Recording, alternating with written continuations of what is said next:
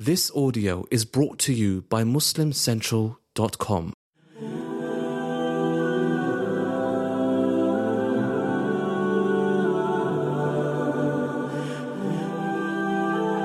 بسم الله الرحمن الرحيم الحمد لله رب العالمين والصلاة والسلام على نبينا محمد وعلى آله وصحبه أجمعين.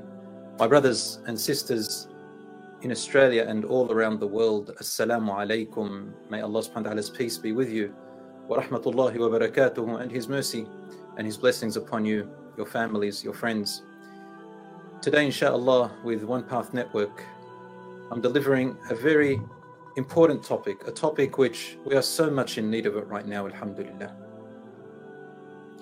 Especially in these trying times. The topic is, how do I come back to Allah? Before I talk about how do I come back to Allah, I want to talk about how we need Allah first of all. And what does Allah subhanahu wa ta'ala do in our lives to remind us that we need Him, to remind us to return? Why does He remind us? Allah subhanahu wa ta'ala does not need us, brothers and sisters. We need Him. Allah subhanahu wa ta'ala does not need our worship. Allah subhanahu wa ta'ala does not need our dua. Allah subhanahu wa ta'ala, believe it or not, He just wants the best for us. He wants us to value ourselves. And the way we value ourselves and lift ourselves and have the honor which Allah subhanahu wa ta'ala bestowed upon us is to connect with Him. Brothers and sisters, in this life, people find their self-esteem and their value in different things. Without finding something that you attach yourself with to give you value, then people feel that they're empty, they're nobodies. Where do they belong? Aren't I talking the truth? Think about it. It doesn't matter what religion you are, what you follow. You can have no religion at all. You can be an atheist. You can be a Muslim or not. There's something instinctive within ourselves. And that is, as human beings, in our life, you need to find a purpose. To find a purpose, you need to attach yourself to something. That something will help you, give you value. Some people make it up. Some people convince themselves. Some people go towards things that are just useless and senseless, but to them, they will convince themselves that that's valuable to them because they feel important through it. But as Allah subhanahu wa ta'ala says, قُلْ هَلْ نُنَبِّئُكُمْ بِالْأَخْسَرِينَ أَعْمَالًا. Shall I tell you about those who are the biggest losers in relation to their efforts in this life? They do all these deeds. Then Allah subhanahu wa ta'ala says, الَّذِينَ ضَلَّ سَعْيُهُمْ فِي الْحَيَاةِ الدُّنْيَا. They are the ones whose purpose in life and their goals in life went astray. They chose the wrong paths. They chose the wrong places to find their value in. It wasn't really their value, but rather their demise. وَهُمْ يَحْسَبُونَ أَنَّهُمْ يُحْسِنُونَ صُنْعًا. While they assumed that they were actually doing something enormously good. My brothers and sisters, let us look. I want to begin with a few stories just to illustrate this concept, this principle. The story, the first one is that a few weeks ago, about 3 weeks ago, we had an earthquake here in Victoria. And this earthquake was a magnitude of 5.8, around 115 kilometers stretch. Around the world, this is something very normal and simple probably. But in Australia, it was a huge deal. This, my dear brothers and sisters, was the first of its kind that we have felt. The tremor was amazing to us. And Allah subhanahu wa ta'ala, He tells us in the Quran that He sends signs to us every now and then in order to put a little bit of fear inside of us. This fear is not a type of fear which Allah is trying to use or manipulate in us. He is not afraid of us to make us afraid. But you see, human beings are emotional beings. We learn different things from the different emotions that we go through. When we fear something, we think in different ways. When a person is complacent and sitting there with almost everything they think is coming to them, they get the wrong idea, they get the wrong impression, they lose their ways. In fact, I heard some people say that if they're people who've had their business successful, or they have a lot of wealth, or they seem to get what they want in life, they start to assume that maybe Allah loves them. Haven't you heard that before? They say, wow, you've got an amazing car, you've got a lot of money, you've got a good family, you have kids, you have a big house. Allah must love you. How did we know that? My brothers and sisters, Allah subhanahu wa ta'ala does not love people or show his love to people by how much wealth he has given them or how many blessings he has given them. My brothers and sisters, the blessing is really inside. It's in our soul, it's in our heart. The true happiness and peace in this life, the paradise in this life, is that it doesn't matter in what situation you're in, up or down, difficult or easy, you still find peace in your heart. That's what people are trying to buy. That's why some people, they give up their wealth and they go in the other way because they don't find their happiness there. Of course, poverty is not something that's good. An extreme wealth that leads to miserliness is also not good. But our mindset and our approach lies in the peace that lies inside of our hearts. And that requires us to be honest, my brothers and sisters. We've gone through 2 years of a COVID virus, a pandemic, which has truly brought out different things in different people. Some people got closer to Allah through it. Some people resorted to argumentation and insults against one another. Some people even disconnected their family ties and their friends because of what opinion they follow. Some people even brought the virus to include aqidah, the religious beliefs themselves. I don't know how this has resorted to such a losthood, subhanAllah. How is a virus or a vaccine connected to our belief system, our aqidah, the belief in Allah and His Messenger? This has never been before in the history of Islam. Certainly it wasn't like that in the plague at the time of the Prophet ﷺ. Yet for the first time, somehow, we managed to even call each other disbelievers or hypocrites based on religion that we connected to the virus. My brothers and sisters, this is a test for us. This is also a trial. And inshallah, it will be lifted. There is no calamity. There is no disease. There is no virus that stays. Allah subhanahu wa ta'ala always lifts it. And then comes another trial. What did we learn from it? I will not tell you. Each person has to reflect upon himself and herself. Allah says in the Quran that on a day of judgment, people's deeds and work will be taken out from inside their hearts and their minds. Nothing will be hidden. The inner honesty, the inner feelings of a person which they hid in this life and tried to justify on the outside in front of people, Allah will release that and reveal it. And Allah will say, بل الإنسان على نفسه بصيرة ولو ألقى معاذيره. Allah says, on the day of judgment, each person is actually a witness against their own selves. Your own body, your mind, your heart is a witness against you. That's the witness for you or against you. وَلَوْ أَلْقَى مَعَاذِيرَ. It doesn't matter how many justifications or excuses they drop. Alqa means they drop. And when you use the word alqa in the Quran or in Arabic, it means it's insignificant. You drop it. It doesn't mean anything. You can say all of that. It will not work on that day. So my brothers and sisters, first and foremost, we need to be honest with ourselves. We can say that we love Islam. We can say we love Allah. We love His Messenger. We can talk so much about our deen.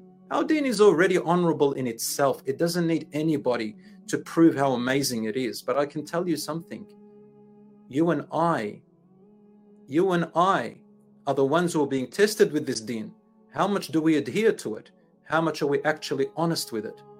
You know, Iblis, the great Satan, the story in the Quran, in the three Abrahamic religions, the three great religions in the world, Christianity, Judaism, and Islam, we share this very, very deeply and very almost identical with some differences. And that is Iblis. He was among the ranks of the angels. He knew God better than you and me, but there was something in his heart that was brought out when he was tested with jealousy and competition and pride. Allah subhanahu wa ta'ala tells us that he rebelled against Allah subhanahu wa ta'ala when he was challenged with something that he cannot handle. Pride and arrogance got to him. So he started to invent justifications to make himself confirm his bias. What is that bias? That he is better. He knows more. Who is this man, Adam, who is made out of soil? I am better than him. And Allah subhanahu wa ta'ala told him, you're an outcast. He left. Subhanallah. My brothers and sisters in Islam, no matter what belief a human has,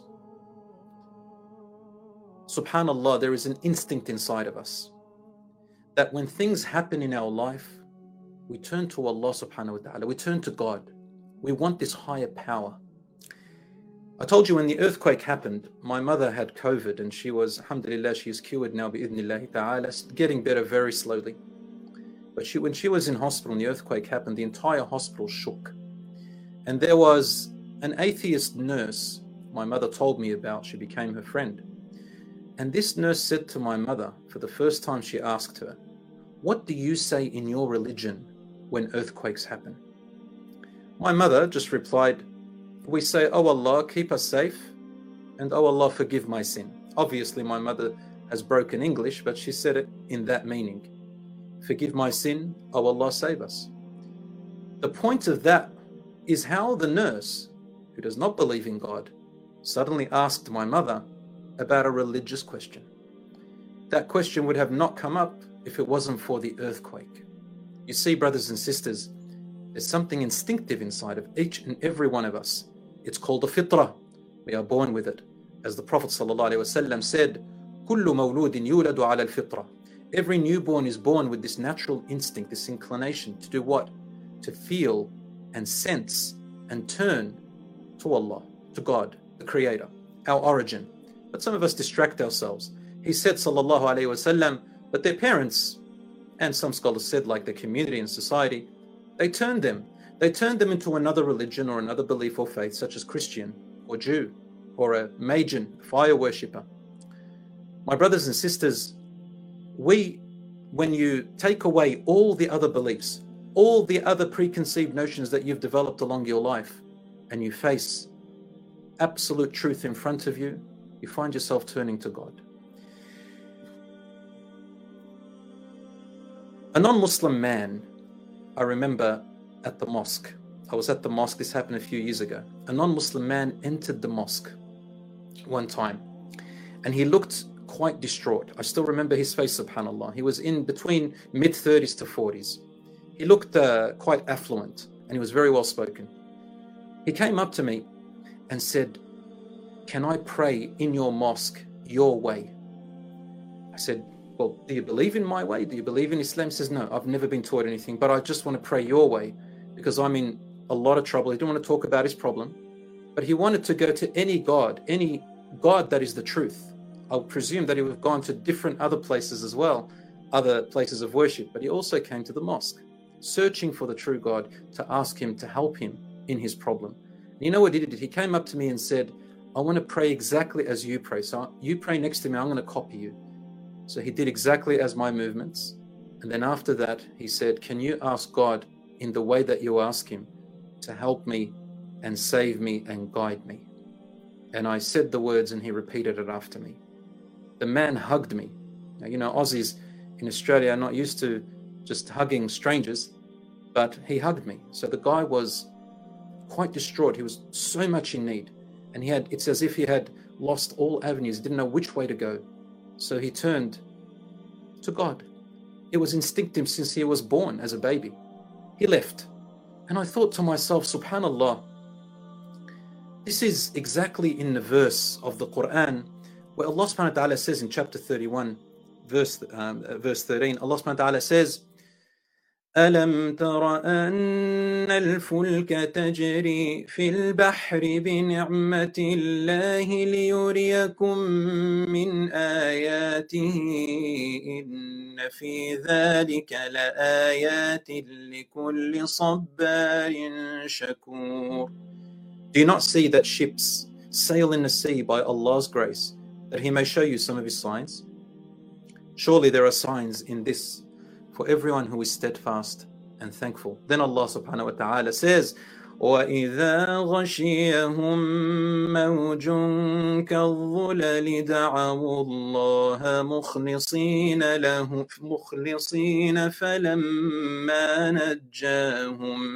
فلما نجاهم إلى البر فمنهم مقتصد وما يجحد بآياتنا إلا كل ختار كفور.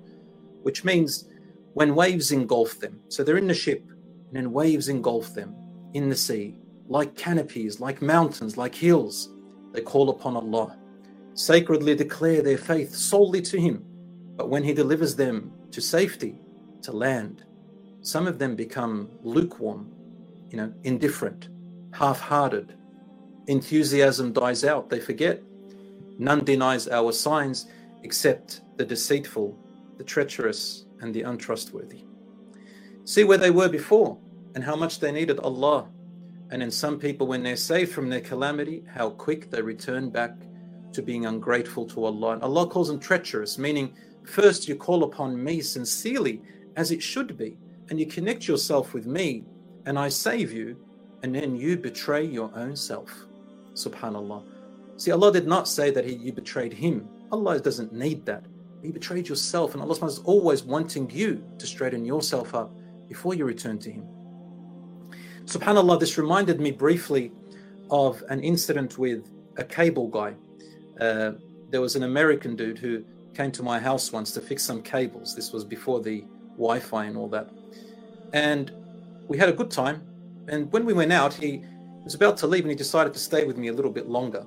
He says, look, man, you're a good guy. I haven't, I meet some people who are dishonest and whatever, and I want to talk to you a little bit.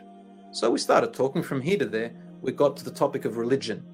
And he was so anxious and overprotective. He was defensive, didn't want to talk about religion at all, even though he's the one who opened it up. And so he'd open it up, I'd say something, then he'd say, okay, stop, I don't want to hear it. And so it was a bit funny. And then he said, look, I've looked through all religions. I used to be Christian, and I was left it and saw other religions, and every time it betrayed me.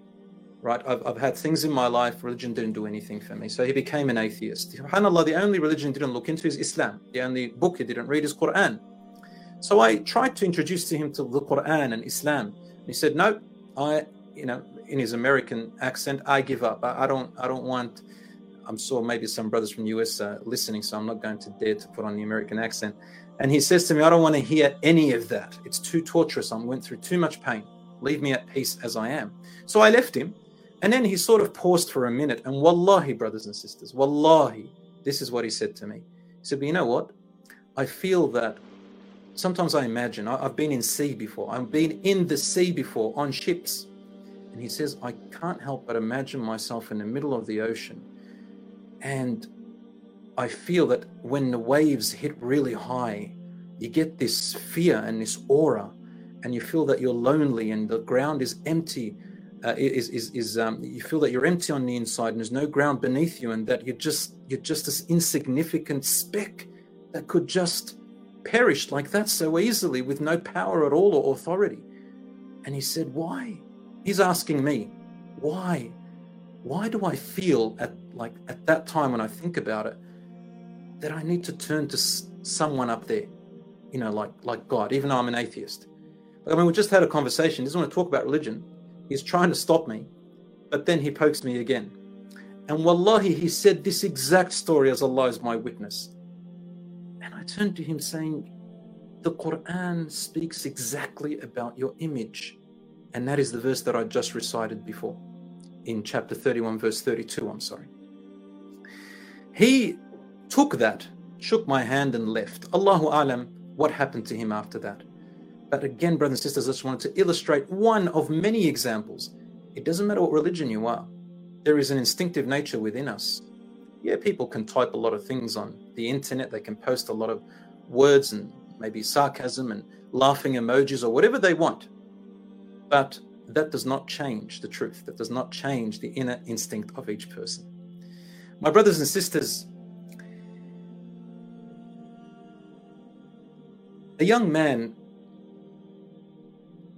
I remember a young man, probably between 20 and 25, once came and knocked on my door at home at about 2 a.m.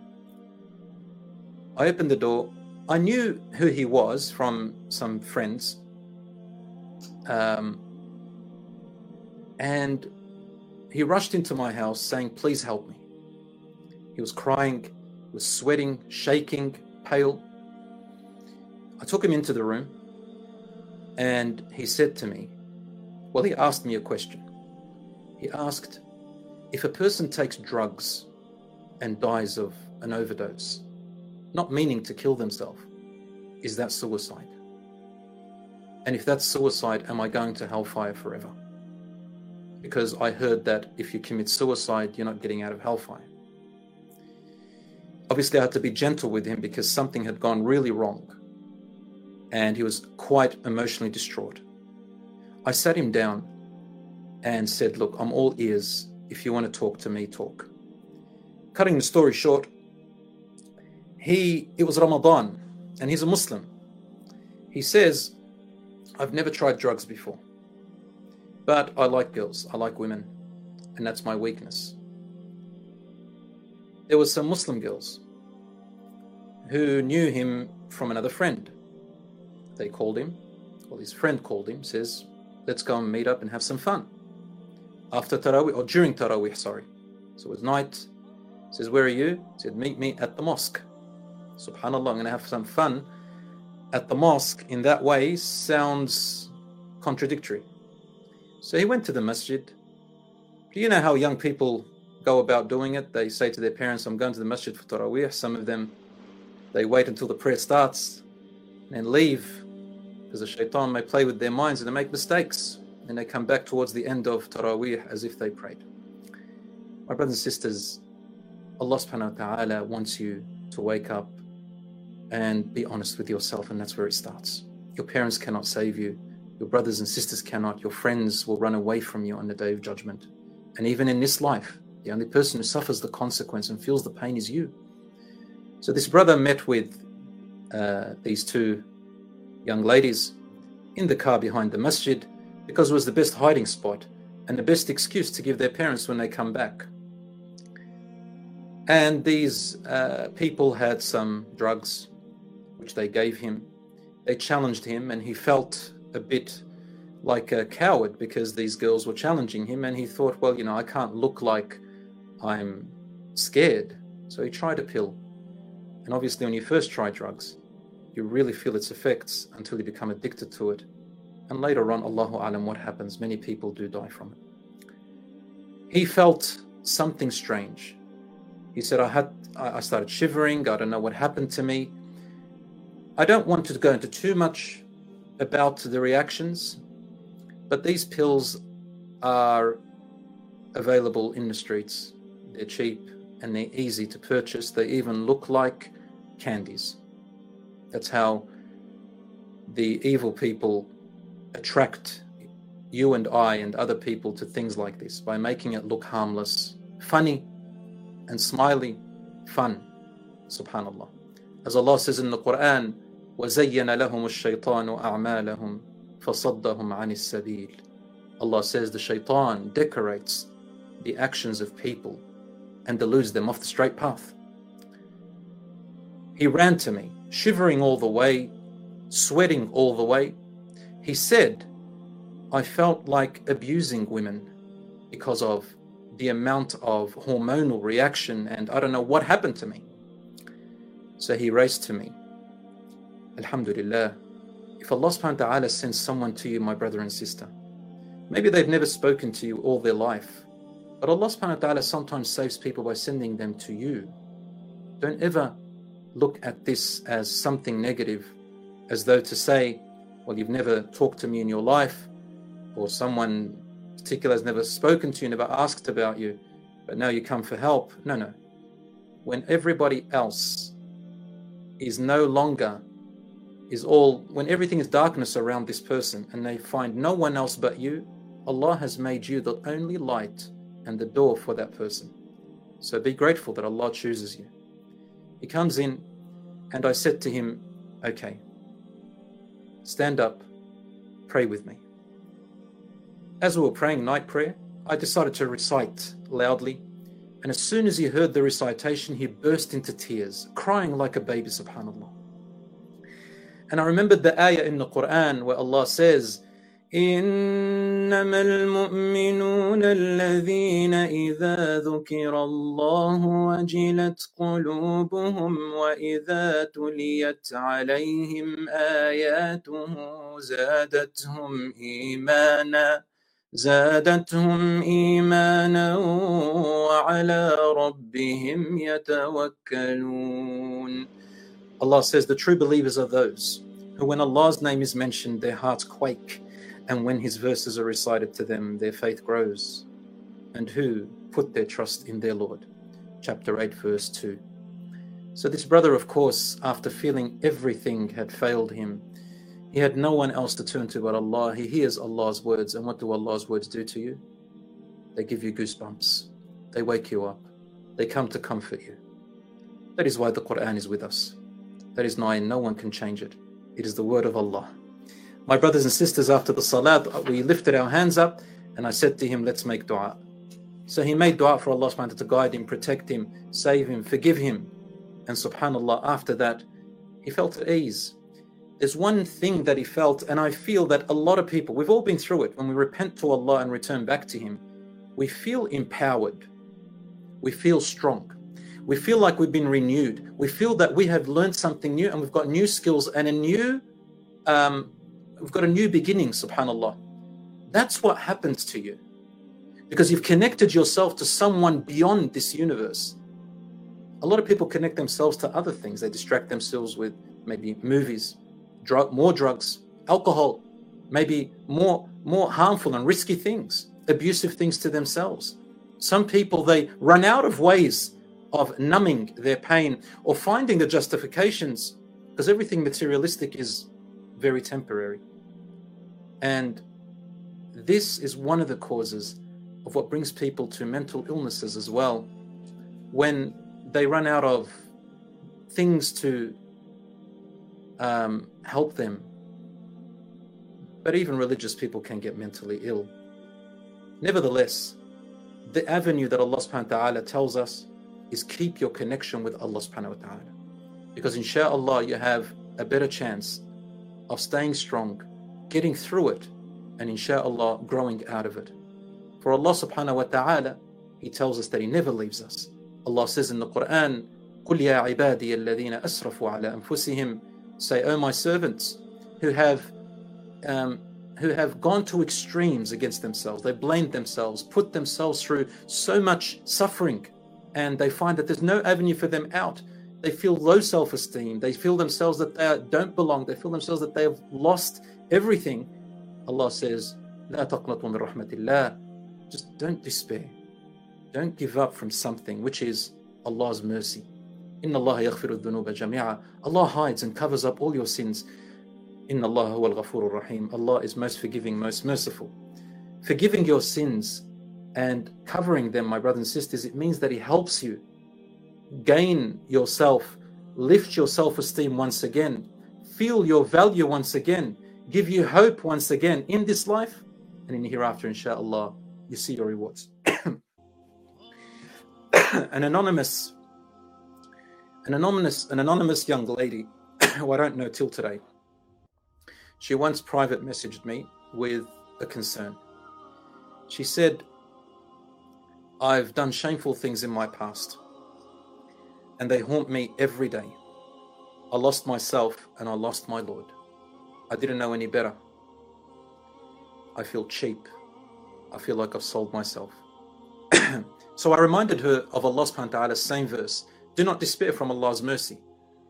But then she said to me, but as a result, I've developed a contagious disease. It's not a deadly one, but it's contagious. It makes your life miserable as a result of doing shameful or indecent acts. It's not curable. And she was concerned. Will I ever get married? Will a man take me this way?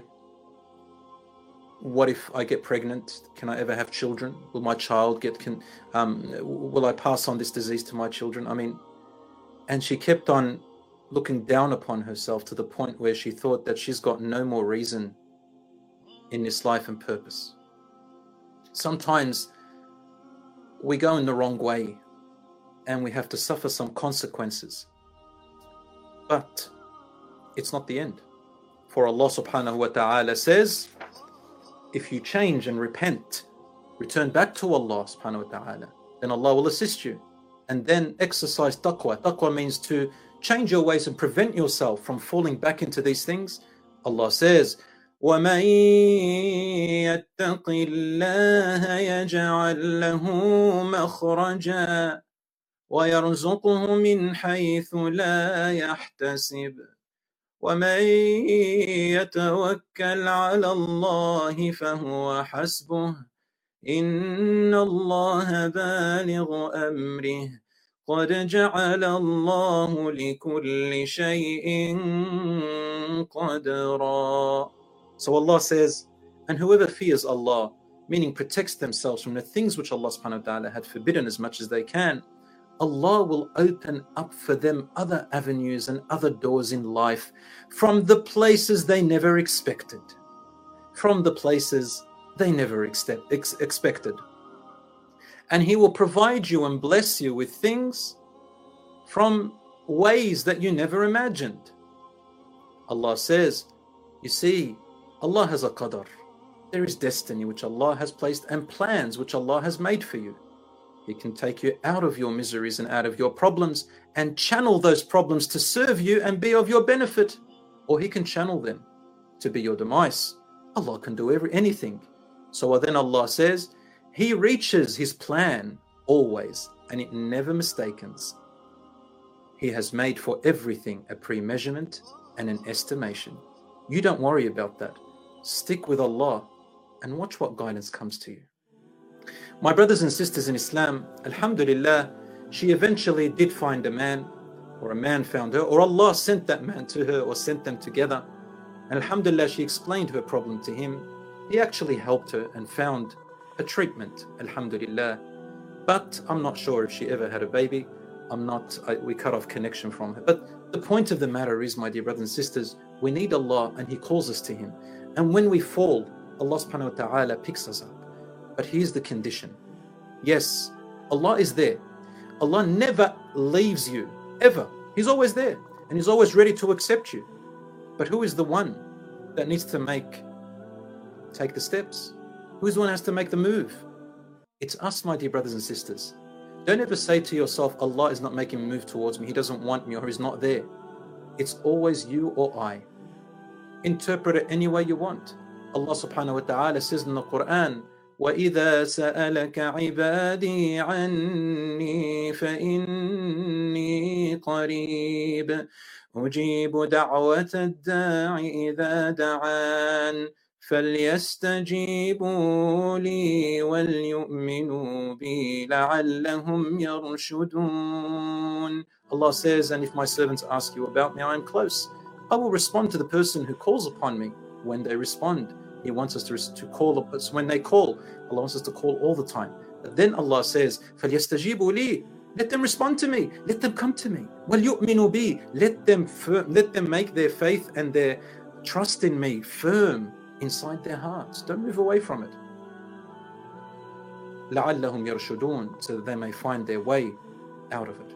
My brothers and sisters in Islam, when a person begins to drift away from Allah subhanahu wa ta'ala, from God, from Allah, or not even that, to help us stay on the right path, Allah subhanahu wa ta'ala calls us in 4 stages, 4 ways.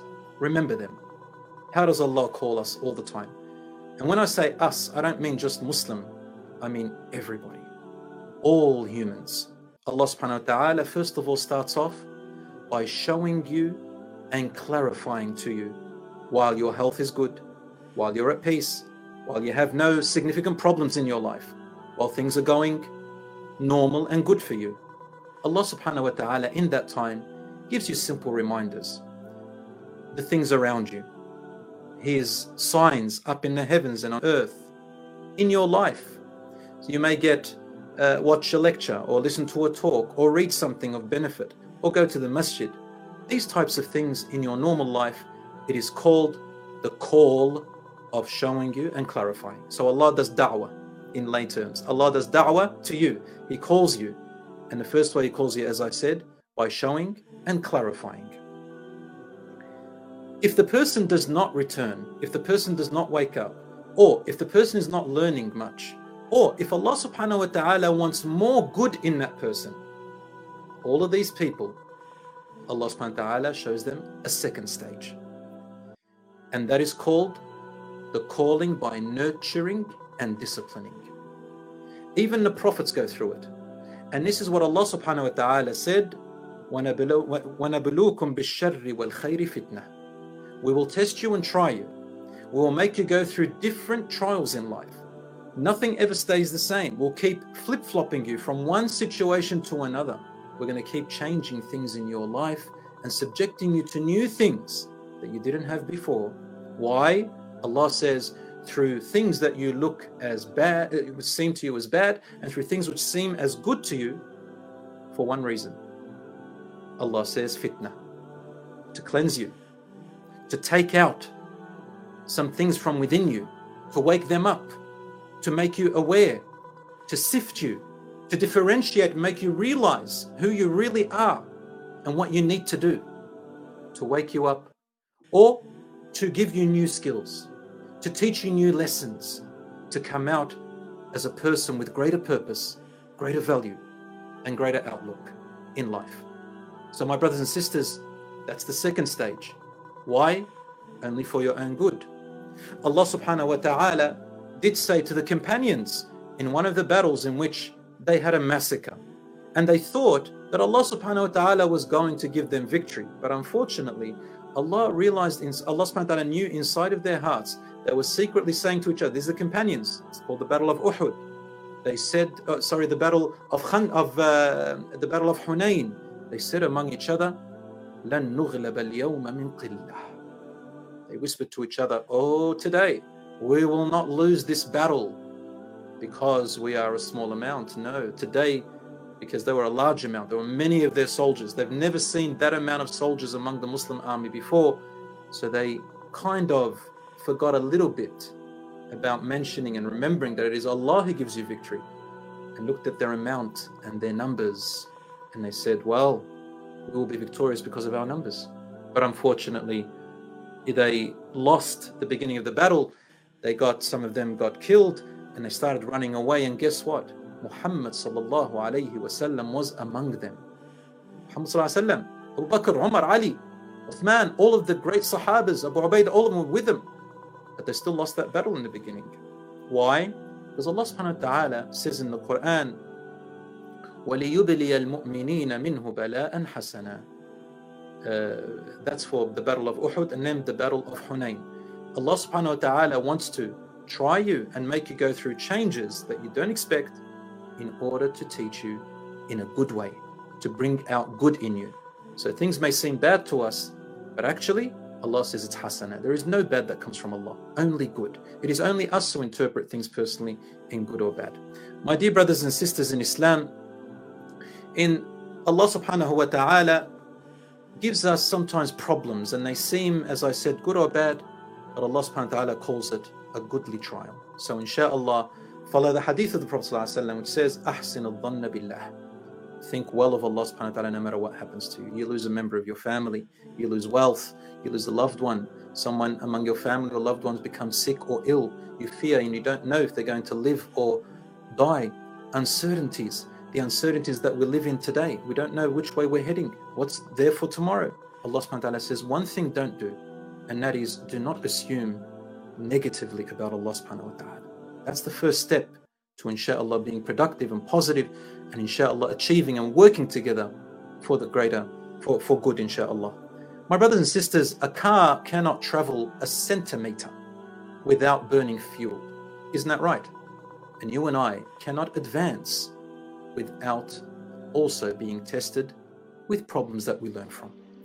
That was the second stage. If a person does not return to Allah, or if a person does not learn from it, Allah gives you a third stage, even harder. And that is called the compelling stage. The one where He compels you. He puts you in a situation where you have no other option. Or maybe you do, but you either decide to accept it in this way, or maybe you want to rebel and resort to the wrong ways. So Allah subhanahu wa ta'ala gives you a taste of suffering, or a taste of what we call punishment. It's not the punishment that you get in the hereafter, but Allah subhanahu wa ta'ala does say in the Quran, وَلَنُذِيقَنَّهُم مِّنَ الْعَذَابِ الْأَدْنَى دُونَ الْعَذَابِ الْأَكْبَرِ لَعَلَّهُمْ يَرْجِعُونَ.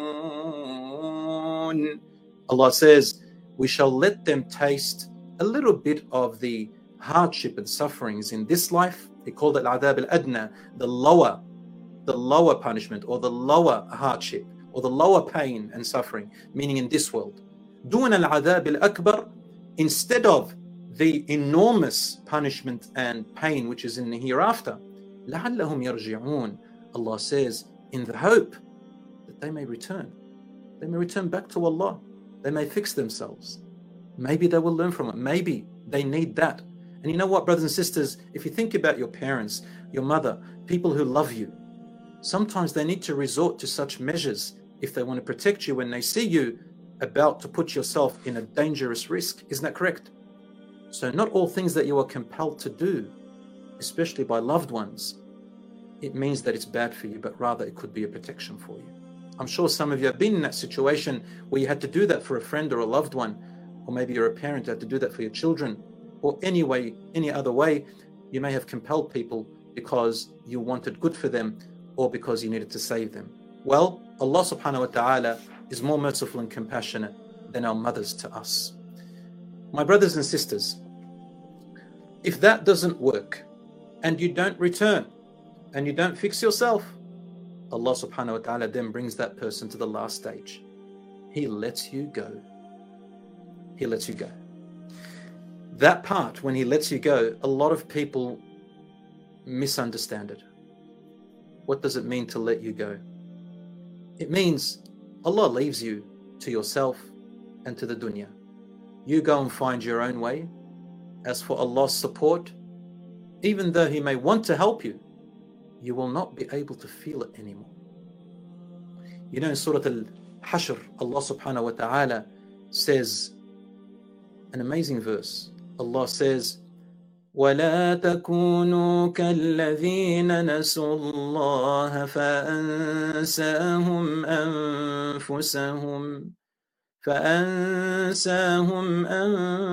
أَنفُسَهُمْ أُولَئِكَ هُمُ الْفَاسِقُونَ. Allah says, do not be like those who forgot about Allah. They forgot Allah, and so Allah caused them to forget who they are. You forget yourself, no longer know what you're here for, and your entire life goes into everything you ever knew. The purpose of your life comes into an amnesia. And then you go into just swimming in the materialism of this world, and Allah leaves you to it. Allah says those are the people who have truly corrupted themselves. These types of people could possibly become wealthy. They could possibly become poor, successful in worldly things, or loss. You probably can get what you want after that, or maybe not get what you want, and so on. It doesn't really matter after that. It's a person who has lost Allah and has no other purpose but their desires and worldly gain. It is their desires that channel them. Their values, they make them up. Their discipline or their principles, well, they just choose whatever they want. Allah says, أَفَرَأَيْتَ الَّذِي اتَّخَذَ إِلَهَهُ هَوَاهُ. Have you ever heard, O Messenger of God, about the person who makes their own desires, who makes their own self their God, the thing which they worship? Well, this is a person who forgot Allah, and so they've forgotten themselves. But as Muslims, alhamdulillah, we have a firm belief in the following words: Inna lillah wa inna ilayhi raji'un. To Allah we all belong, and to Him we will all return. What does that mean? It means that your body and my body, my wealth and your wealth, our possessions, our entire life, everything, it actually belongs to Allah. Meaning, the one who has the right to tell us what to do with it is Allah subhanahu wa ta'ala, because He made it, He created it. So what is our purpose? Our purpose is that it is a trust. We have to look after it. We have to look after it first and foremost by the way our Creator advised us and guided us. And we're allowed to enjoy our desires, we're allowed to be happy and entertain ourselves, but in a way which Allah subhanahu wa ta'ala is pleased with and not displeased with. My brothers and sisters, what is the value of temptation? You know, temptation, desires. A lot of people look at temptation in a negative way. Temptation is not necessarily negative. It depends on how you use it. What is the value of temptation if you don't use it in the right way? Listen to this. What is the value of hormones that make you get attracted to the opposite, to a person who you want to do haram with, if you don't stop yourself from that temptation? That temptation raises you. Why? Because when you go against that temptation, you rise, you become stronger, you become more valuable, and you use it in the halal way. That's what saved you, and that's what makes you higher in the eyes of Allah subhanahu wa ta'ala. Without that temptation, you have nothing as a challenge, you have nothing to climb with, you have nothing to oppose in a good way. So Allah subhanahu wa ta'ala gives us the good and the bad. He put the temptation in there for a wisdom that only Allah subhanahu wa ta'ala knows in depth, and its value is known when you are able to use it in the right way and avoid using it in the wrong way. That's what makes us different. The person who lets that temptation take him in whatever direction they allow it to, that differentiates you from other people. My dear brothers and sisters in Islam,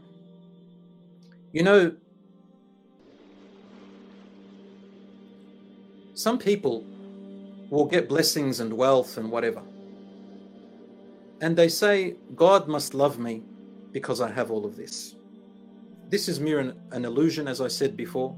It simply means that Allah subhanahu wa ta'ala has left you to it. In a broken relationship where a partner, for example, no longer cares about the other spouse, and they just don't want that relationship anymore. They've fallen out of love. They don't care anymore about what happened in the past, even the pain. They're over it. This type of a spouse, you can never get them back, because they have reached a point called indifference. You see, we don't want to get to a point where Allah subhanahu wa ta'ala looks at you or me as indifferent, in an indifferent way. And to Allah belongs the highest examples, and I'm not saying that Allah subhanahu wa ta'ala is like His creation, but Allah subhanahu wa ta'ala does give us that example. In some parts of the Quran, Allah subhanahu wa ta'ala gives us the example of how He forgets you and leaves you. The Prophet ﷺ did tell us, whoever wants Allah, Allah will be there for them. But whoever wants this dunya, Allah will leave them to it and whatever is in it. But when you return back to Allah, there is nothing left in the hereafter for you, nothing installed. So we want Allah subhanahu wa ta'ala in our life, and the only way is to return. How do we return? Very simply, my dear brothers and sisters. Allah does not expect perfection. Allah does not expect you to always be obeying Him. Allah knows that you're going to fall. Allah subhanahu wa ta'ala wants you sometimes to go through those challenges, but He wants you to come out a better person, inshallah. So how do I return back to Allah subhanahu wa ta'ala? Take it step by step. Start with the major things or the minor things, whichever one you're able to, but make a change. The first and foremost is regret. We must regret the bad actions and bad ways that we are aware of. Without regret, it means there's insincerity. It means that you haven't really repented. So the first thing is that you really got to regret that action. You got to realize how bad it is. You got to realize that there is a punishment from Allah. You got to realize that you're missing out on great rewards. You got to realize what it's doing to you and wake up. That's where it starts. That's up to you. The regret comes in. And then you turn to Allah, either where you are. You don't have to make wudu, you don't have to make ghusl, you don't have to do anything. Just where you are. Lift your hands up to Allah subhanahu wa ta'ala and say to Him, Oh Allah, I have wronged myself. I have done this. And cry to Him if you can. If you don't want to cry, that's fine. But at least say, Oh Allah, I have done this all my life. I seek your forgiveness and guidance and protection. And you make a promise to Allah that you're going to make a change. If that is sincere and you really do regret, Allah subhanahu wa ta'ala will give you a gift. What is that gift? I recited it in the beginning, Surah Al-Anfal. Allah says, and when they hear Allah's name or remember Him or His verses, they find that their iman rises. That's the first sign. Your iman rises after that. And you have a feeling of peace. Your repentance is accepted. What if you return back to it afterwards? Doesn't matter. Sincerely repent again and again and again. 1,000 times, 1,000 times. So long as each time you mean it and you're sincere. How do you know that you meant it? Well, you find yourself hating what you did. You say, I hate myself for it. Well, you don't really hate yourself in that sense, but I hate myself being in that action. So that is one of the greatest signs, alhamdulillah. So long as you haven't died, and so long as the sun has not risen from where it sets, as the Prophet ﷺ said, the end of time, your repentance is always accepted. Some people say to me, what if it's shirk? What if I've made partners with Allah in my life? I heard that Allah doesn't forgive that. I've had this question asked to me so many times. Well, yes, Allah subhanahu wa ta'ala does not forgive shirk, but not while you're alive. While you're alive, Allah forgives anything and everything, so long as you make a true and sincere repentance and you change your life. So Allah does forgive shirk if you return back to Him. But if you die with shirk, there is no hope. My dear brothers and sisters, some people, they say, well, is it that simple? What about if you owed something someone? What if you've wronged people? What if you've taken their rights? And you know, with social media these days, we've taken lots of rights of other people, haven't we? A lot of people are not careful and cautious what they write and what they post. They don't know if they've harmed people. They don't know what effect what they post did. And you know, a lot of people now, we're basically the mainstream media, each and every one of us, you and I. And when we type something, that has an effect on people. So make sure that before you post something, before you type something, before you do an action, what benefit will it give? If it's not going to give a benefit, it's not a sin to do it, so long as it doesn't harm anyone. But to be a better Muslim, the Prophet ﷺ said, "Man kana yu'minu billahi wal yawmil akhir, falyaqul khayran aw liyasmut." Whoever believes in Allah and the hereafter, he or she will choose to say something that's beneficial, or they rather remain silent. Now, if it harms people, you've got to think about it. For the Prophet ﷺ also said, رُبَّ امْرِئٍ يَتَكَلَّمُ بِالْكَلِمَةِ لَا يُلْقِي لَهَا بَالٍ تَهْوِي بِهِ 70 خَرِيفًا فِي قَعْرِ جَهَنَّمَ. It could be that a person may utter a word, not caring what consequence it has, being careless with it. And usually this is emotionally driven. Or maybe a person has an agenda or some kind of trick under their arms, or some personal goal and they don't care what it does to people. The Prophet ﷺ said, it may be a word that causes that person to fall into hellfire, the distance of what it would take 70 seasons to pass. 70 seasons. My dear brothers and sisters, that's a very important point. So if I harm people and I want to repent to Allah subhanahu wa ta'ala, what do I do? Well, I need to try and find a way to fix what I've done wrong. The rights of people, brothers and sisters, are different to the rights of Allah subhanahu wa ta'ala. And I remember I'll give you an example. I remember one friend back, this is probably 20 years ago. He was about 25 and wanted to repent to Allah subhanahu wa ta'ala after living a bit of a sinful life. He said when he was about 16, he stole a pair of jeans, Levi's jeans, from one of the stores here in one of the streets here in Melbourne. He said that was 7-8 years ago. And he says, I don't know what to do. I want to repent to Allah, and this is their right. This shop owner wasn't even Muslim. But Allah subhanahu wa ta'ala does not forgive even the rights that we take away from, doesn't matter what religion they are. So Allah subhanahu wa ta'ala, what did I say to him? I said, okay, you've got to find a way to fix it, because Allah does not forget these things. They're still written. So what should I do?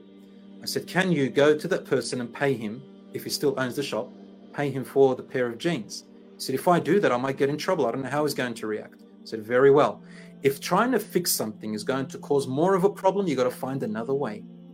So I said to him, well, how about do you remember how much it was? He said, about $70. I said, put the $70 inside of an envelope, write a little letter to him and say, and anonymously, long time ago, I stole a pair of jeans and this is the money for it. He said, that will work. So he went when the shop was closed and he whacked it under the door. And alhamdulillah, it solved it. Now, there may be other ways, other things that you and I have done wrong. Maybe I can go back and fix it. Maybe I can erase a post that I put that may have caused harm. Maybe I can retract a word that I wrote or something that I said about someone. One person once called me up and said, I feel bad because I've spoken about, someone I love. What am I going to do? And he was crying deeply. He broke my heart. I said to him, Okay, you don't have to tell that person, but give a sadaqah on their behalf, make dua on their behalf, and go back to where you, slandered them or talked about them, and try to fix it. And the person said, I can't do that. I feel like I have to tell that loved person. I said, okay, well then go ahead and tell them. But choose your words, inshallah, and get through it. Alhamdulillah, it worked. Sometimes you're not able to go to that person. Sometimes you're not able to give that right. Sometimes you forget. Sometimes you don't even know what it was. Maybe it was a long time ago. Well, this is what you can do. If you can't find them, and if going there will make it worse, then you've got to go back to the people or to the place where you corrupted this about that person, and try to talk good. So, for example, if it's backbiting or gossiping, try to talk good about that person. If you can't do that, then give a charity on behalf of that person. Make dua for that person. And every time you have an opportunity, if their name comes up, speak good about that person. And if you do meet them one day, try and do something good for them, even if you don't have to mention what you did wrong. And if they do know what you did wrong, you must apologize to them. You must seek their forgiveness. You must try to make it up. And if they don't forgive you, that's their choice. They don't have to forgive you. But at least you've done something that on the day of judgment, you can use. And Allah subhanahu wa ta'ala can use that and say, look, this is what they've done. And how about the other person, the victim, how about I give you such and such as a reward? And they'll say, yes, but what do I need to do? And Allah will say, this is actually an authentic hadith. He'll say to them, its price is to forgive that person. In fact, I have to correct myself. The hadith is weak, but it has other hadiths which support it, which the scholars have accepted as something that its meaning is correct, that Allah subhanahu wa ta'ala will compensate even the victim if he knows that the perpetrator, has repented and tried to do good about it. There is always a way out, my dear brothers and sisters. Always. Lastly, I say this. Sins. Allah subhanahu wa ta'ala forgives sins in two ways. There are minor sins and major sins. For a Muslim, with minor sins, there are things that we do on a daily basis. All right, I'm not going to go into the minor sins, but a little hint about that is that where the Quran and hadiths don't mention punishments to them, right? They don't talk about them in a very strong way, very tough way. You looked at something haram, you said a word that was, a lie, or you swore, or you might have gotten angry and said something, you might have had a little fight with someone and then inshallah you fixed it, something minor. When I say fight, I mean there's minor fights and there's big fights, right? So it's the minor ones. So minor sins that people do on a daily basis, these things, they go away so long as you continue to do good deeds, so long as you're praying your 5 daily prayers, so long as you are doing charity, so long as you are speaking well, so long as you're making dua, so long as you're reading Quran, so long as you do good unto others, right? As Allah says in the Quran, أقم الصلاة طرفي النهار وزلفا من الليل إن الحسنات يذهبن السيئات. Continue praying your days and also in your nights, and do good actions of good deed, for good deeds wipe away bad deeds. In fact, the Prophet ﷺ said to Mu'adh, Ya Mu'adh, أتبع السيئة الحسنة تمحها. Whenever you do something wrong, follow it up with a good deed, any good deed, and it will erase the bad deed. So follow it up. Don't just let it, they're accumulating, brothers and sisters. So that's for the minor sins. They go by doing good deeds automatically. Then there are the major sins, right? They're the ones that have a punishment to them in the Quran or in Hadith, right? Such as usury, such as zina, a person makes adultery or sleeps around, for example, cheats, on their spouse, for example, zina, theft, all these things. There are many major sins, and these major sins have to be done through sincere repentance, as I mentioned before. True regret, repentance to Allah, ask Him to forgive you, change your life, promise Him never to return to them. And that way, inshallah, and then you've got to follow it up with good deeds. You've got to follow it up with changing your life. If you don't make a change, then there's no point. So my brothers and sisters, Allah subhanahu wa ta'ala is Ghafurur Rahim. He wants you to return to Him. And those who follow their temptations, they want to turn you away from Him. The shaitan gives you false promises, and he only promises you to delude you. And on the day of judgment, he will say, I am innocent from you. I merely invited you and you responded.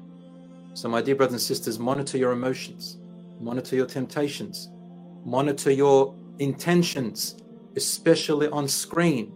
Monitor your eyes, monitor your ears, your mouth, and your fingers. Think before you type. Think before you act. Will it please Allah subhanahu wa ta'ala? If you can do that, then you'll find yourself soon becoming a new character, a new person with new habits, and insha'Allah ta'ala on your way to meeting Allah with a peaceful heart, a peaceful end, and great rewards in which there will be no more pain, no more suffering, no more tests, no more worship, forever and ever in paradise. May Allah subhanahu wa ta'ala cure the sick. May Allah subhanahu wa ta'ala heal the pain of all those who are suffering. May Allah subhanahu wa ta'ala forgive our sins. May Allah have mercy upon those who have passed away, among our loved ones, and among our friends, and among our community. My dear brothers and sisters, may Allah subhanahu wa ta'ala reward you. Please do not forget us in your dua. Thank you for listening. Wassalamu alaikum wa rahmatullahi wa barakatuh.